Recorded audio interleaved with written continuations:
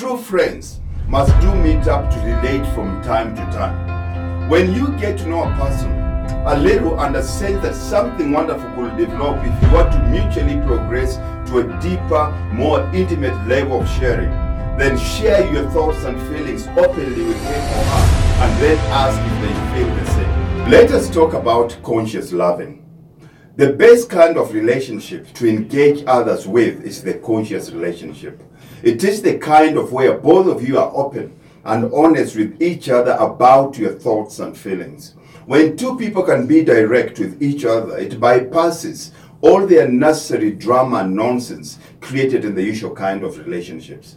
It saves so much time and energy as well. The smartest people aim to focus their time and energy on creating things rather than wasting it on useless drama and accomplishing a lot of nothing. If you really like someone, aim to spend lots of one-on-one time together with no distractions.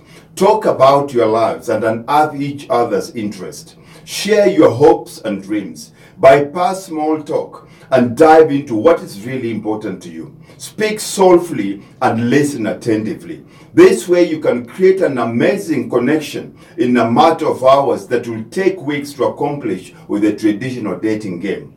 This is about getting to the core and the essence when it comes to the person you relate with. Some people think that communicating through email and on the phone is enough. They think it isn't necessary to meet up, but such thinking is very erroneous and they are of very low level of consciousness.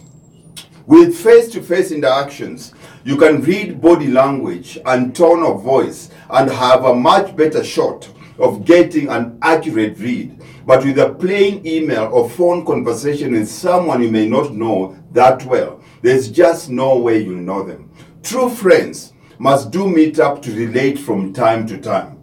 When you get to know a person a little and a sense that something wonderful could develop if you are to mutually progress to a deeper, more intimate level of sharing, then share your thoughts and feelings openly with him or her and then ask if they feel the same.